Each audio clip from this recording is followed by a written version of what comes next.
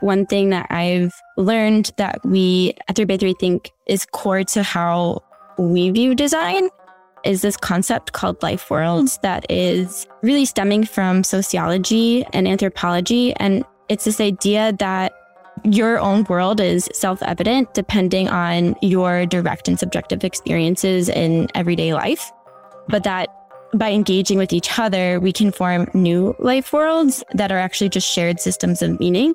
Hello and welcome. This is another edition of Design Future Live from AIGA, the Professional Association for Design. My name is Li-Shuan Huang. If this is your first time joining us on this show, I talk with designers and other creative leaders about how they've designed their careers and how they're thinking about the future. Today's very special guests are Megan Marini and Priyanka Jain, who are the co-founders and principals of 3x3, an inclusive and participatory innovation studio designing for systemic change. They're based in New York City and New Delhi. And over the past decade, they've been bringing communities, the public sector, and private entities together as allies to create social transformation and impact. Priyanka and Megan, welcome to the show. Thank you for having us. So let's just start out with defining some terms. What is a participatory innovation studio, and what do you design? We bring together, through our experiences, stakeholders in designing services and products and plans.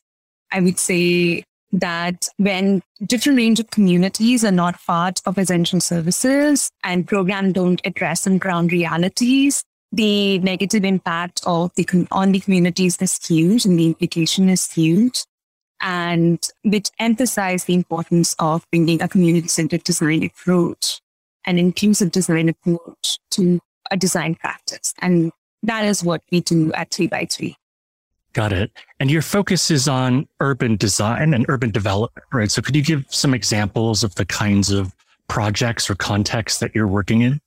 Yeah, I think just building off of what Priyanka was saying, I think our entry point into design was from a place of urban development and urban planning. So we kind of got our legs working pretty squarely in that space by helping bring community voices into a planning process. So for example, if there's a community plan being developed, we would help the organizations that were crafting those plans engage in conversations with their community stakeholders to help inform and articulate what the plan would be. So that is just where we kind of started. But obviously, it's evolved over time to include different facets of public policy, ranging from public services programs to policies as well. Yeah, we talked about this in a prep call, how at 3x3 you're redefining or broadening the scope of design. So what do you mean by that? And just to give the audience some context, Megan, both you and Priyanka come from architecture backgrounds in terms of academic training. Priyanka also has a planning degree. So how has this definition of your design practice expanded? Traditionally, the industry we work in, be it architecture or other fields of design, we've seen design as a product. And maybe more recently, over the last decade, we've seen design as a service. But when we speak about redefining or broadening the scope of design, is the fact that we don't see design just as an outcome, but as a process around decision making. And it's important to note that this is premised in the worldview that transformative change requires intersectional approaches. And we're experimenting with how design methodology, urban development, urban design could learn from each other. And that also what led to founding of our practice.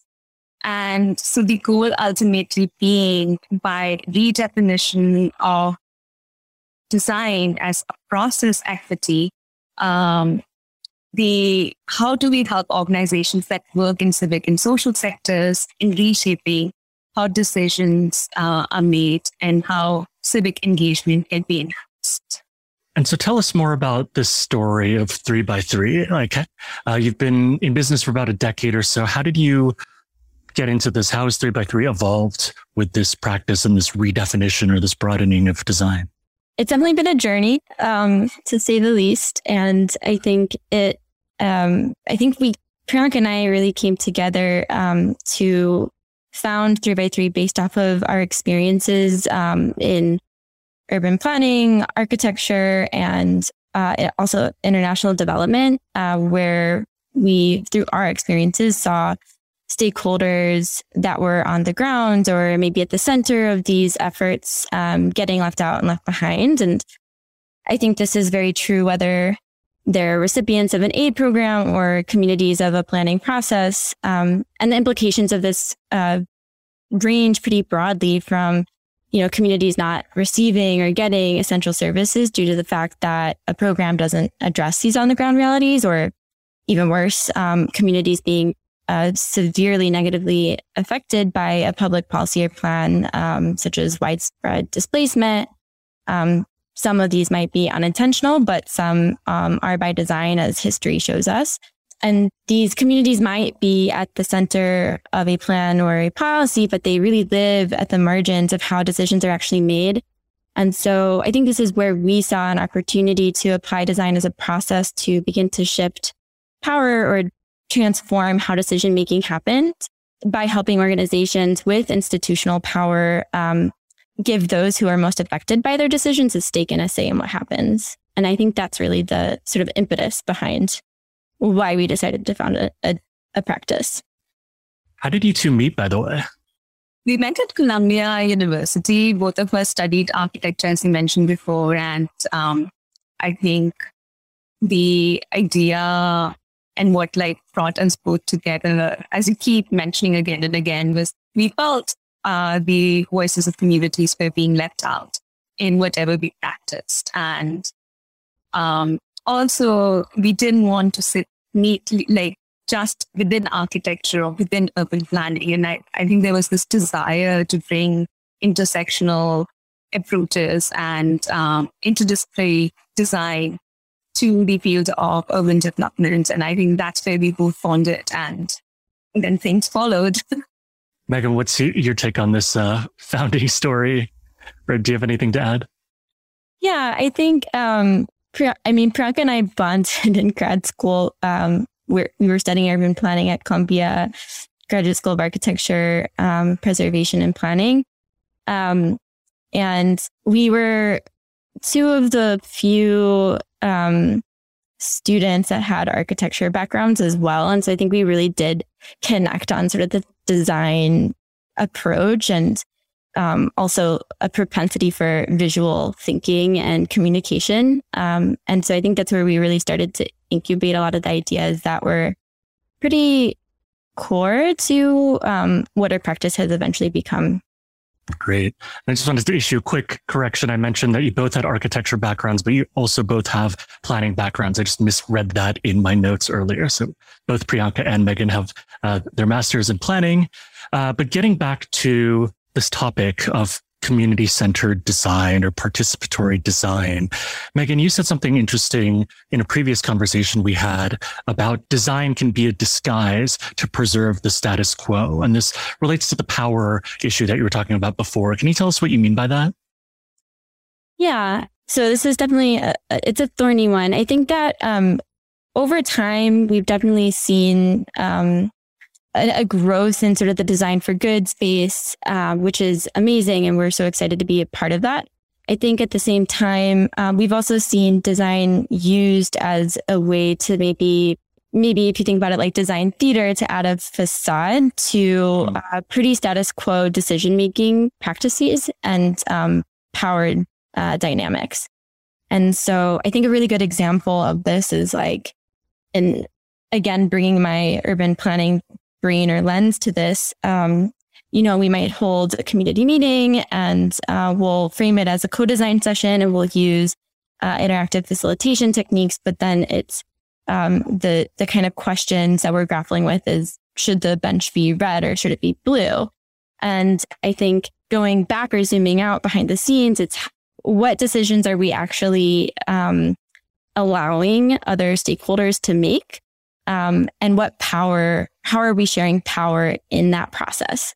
And so I think that's the one thing that we've really tried to challenge through our work, because we do see the possibility of design being used to sort of add a veneer or a facade to something that is actually very status quo to how decisions and are actually made.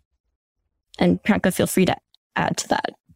No, definitely. I think Megan, you've got it right. And as designers, we have power. And I think it is very important to be conscious of that power, your own positionality, your own biases, your own assumptions that you bring. And also, we need to challenge the status quo if you're working in this field. So back to this topic of power, because you've used this word several times, and the responsibility that designers have in our role as maybe facilitators, but also the people who are manifesting these specific design decisions that are crafting people's spaces and experiences.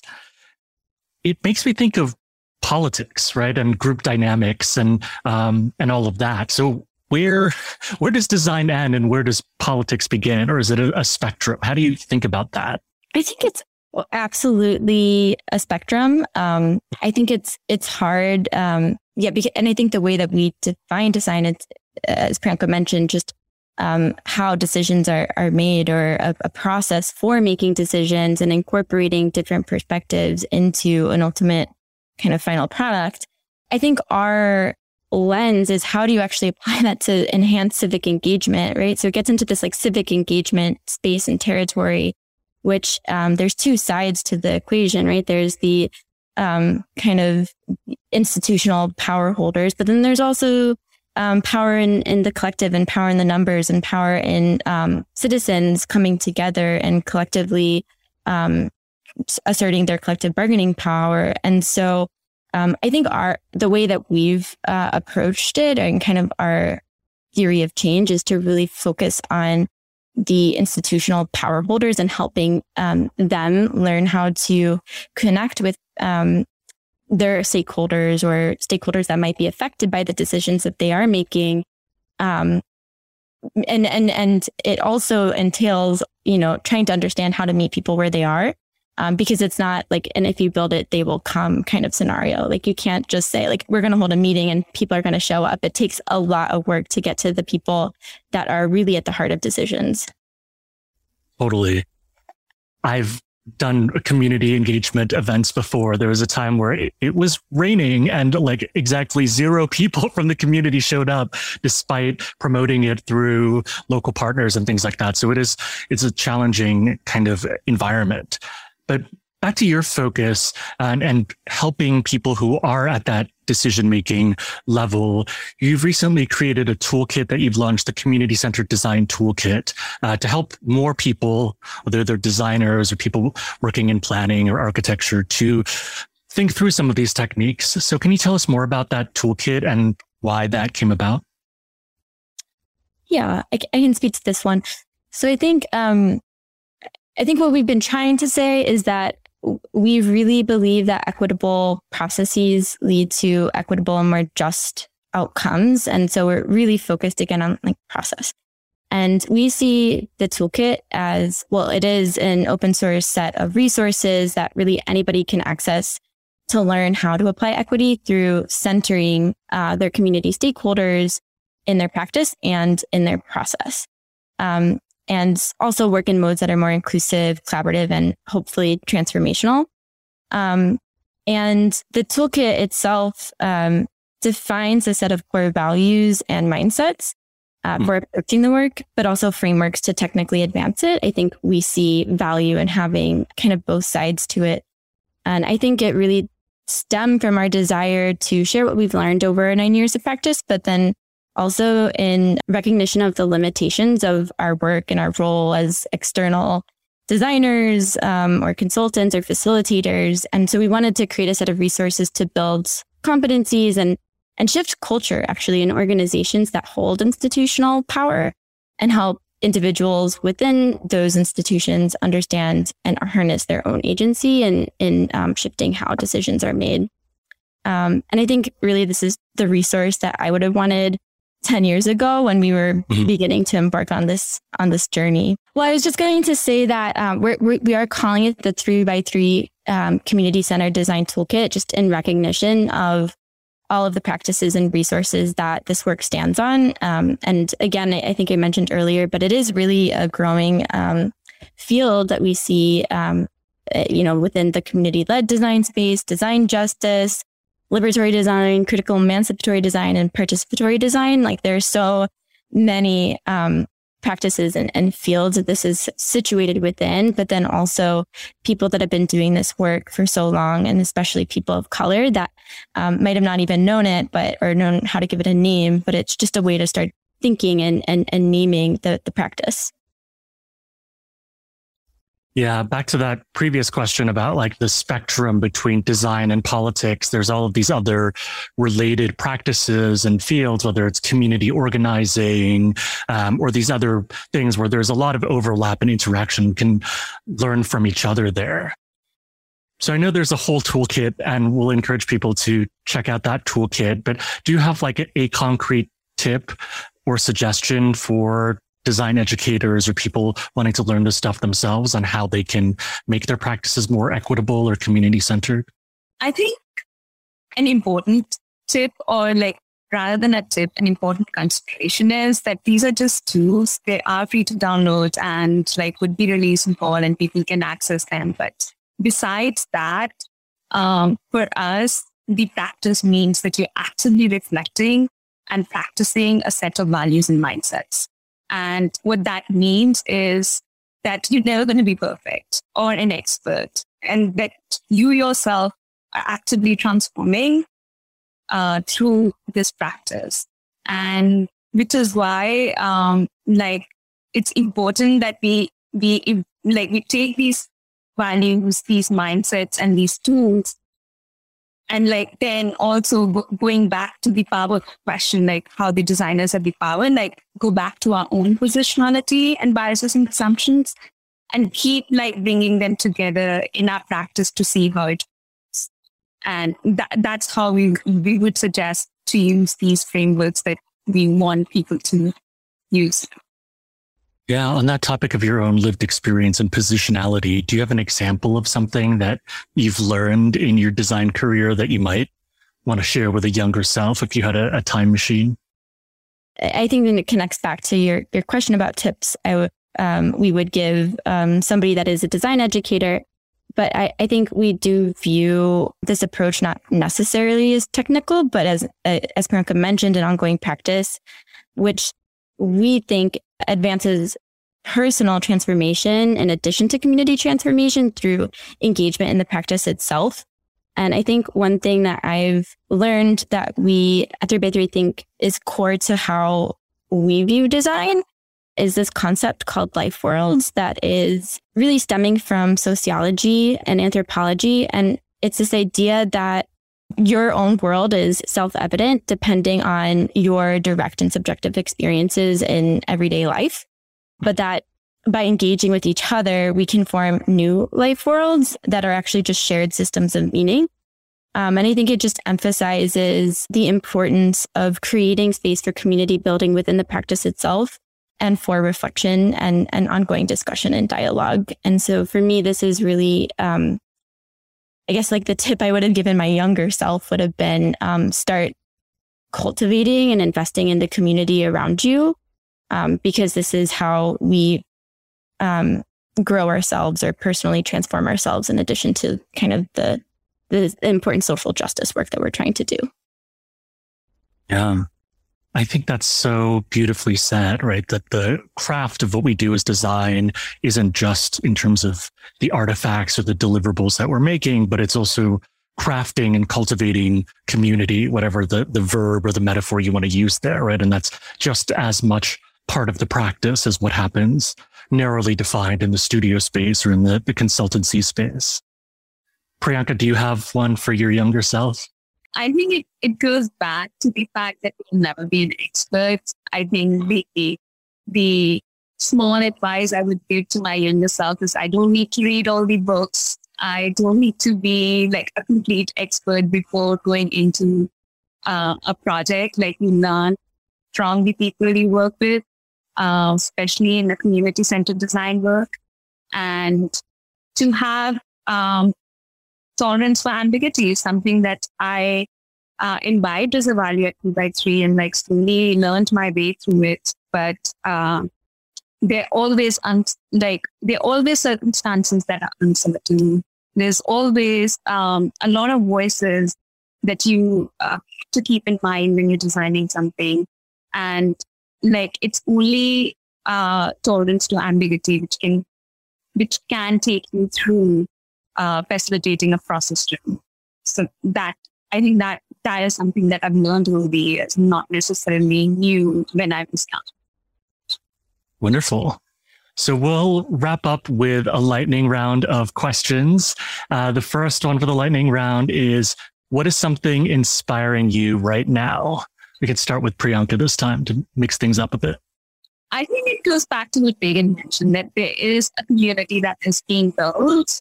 Slowly, people are talking to each other, and it has different names.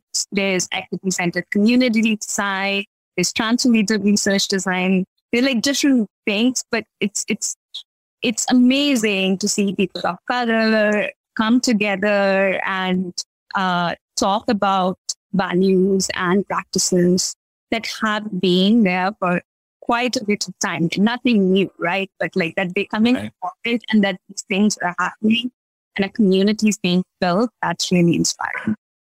Megan?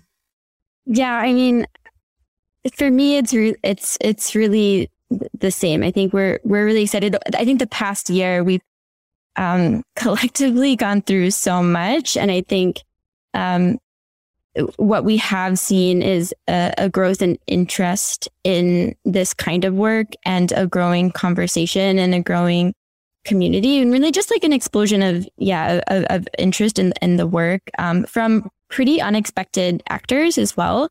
In very surprising ways. And I think that really gives us a lot of hope and hope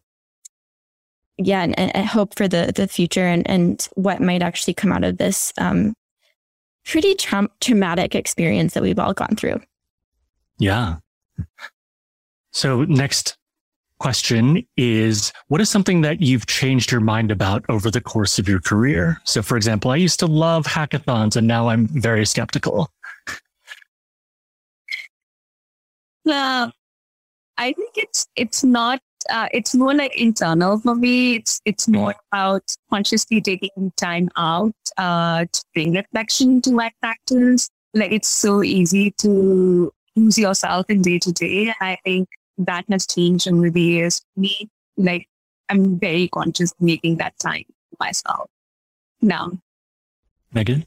I think I had a lot of hope early on about the power of design at face value. And I think what I've seen over time is how design can be used, not necessarily always for good. And it's kind of, the saying, the road to hell is paved with good intentions. And so I think that's something that's been an awakening for me over the past 9 years that we've been working at 3x3. So for me, this is something I've definitely changed my mind about, and also the impetus behind the toolkit.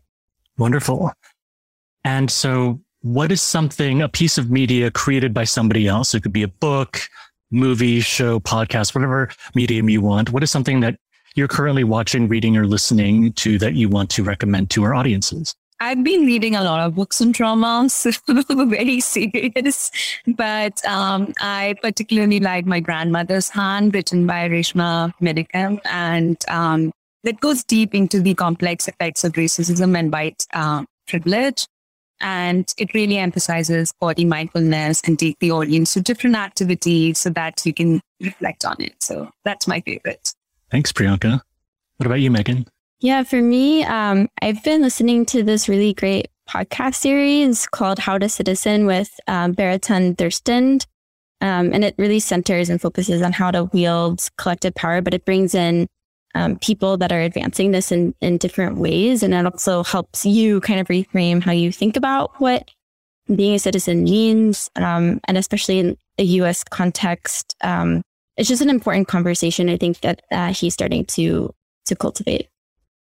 That's awesome. That's been in my to-listen queue for such a long time. I need to finally listen to that. So I appreciate the recommendation again. Kind of final question before our final call to action. Is there anything else that I didn't ask about that you wanted to tell our audience today? Not necessarily. I think you captured it pretty well, but I would say we wish these conversations were happening when we had come straight out of the school and that we had resources, these resources that are now being circulated around, or like even the toolkit that we're releasing. And I just hope that this conversation and everything that we're putting out there is helpful to the students who are now emerging from designs. Wonderful. And Megan, do you have a final call to action for our audience where they can find you in the toolkit and stay in touch? Yeah, I think so the toolkit will be mostly self-serve, and we're releasing it over the fall online on our website. So you can find it at 3x3.co. But we're also doing a series of live online trainings. We actually have 2 upcoming this week, so Thursday and Friday, and a month-long series in August about inclusive facilitator fundamentals. But we'll be doing them every month, and we're planning to release a few more for the fall shortly. But I think we're really just interested in building a community of practitioners that are interested in these approaches and are hoping to create space for reflection, discussion, and personal growth. And so we invite people to get in touch in any way that they can. They can email us at info@3x3.co. We're hoping to start a new Slack channel, but that's still in the works as well. So check out our trainings. We have an Eventbrite, or just go to our website at 3x3.co. Awesome. So Megan Marini, Priyanka Jain, co-founders and principals of 3x3, thanks again for joining us on the show today. Bye. Bye.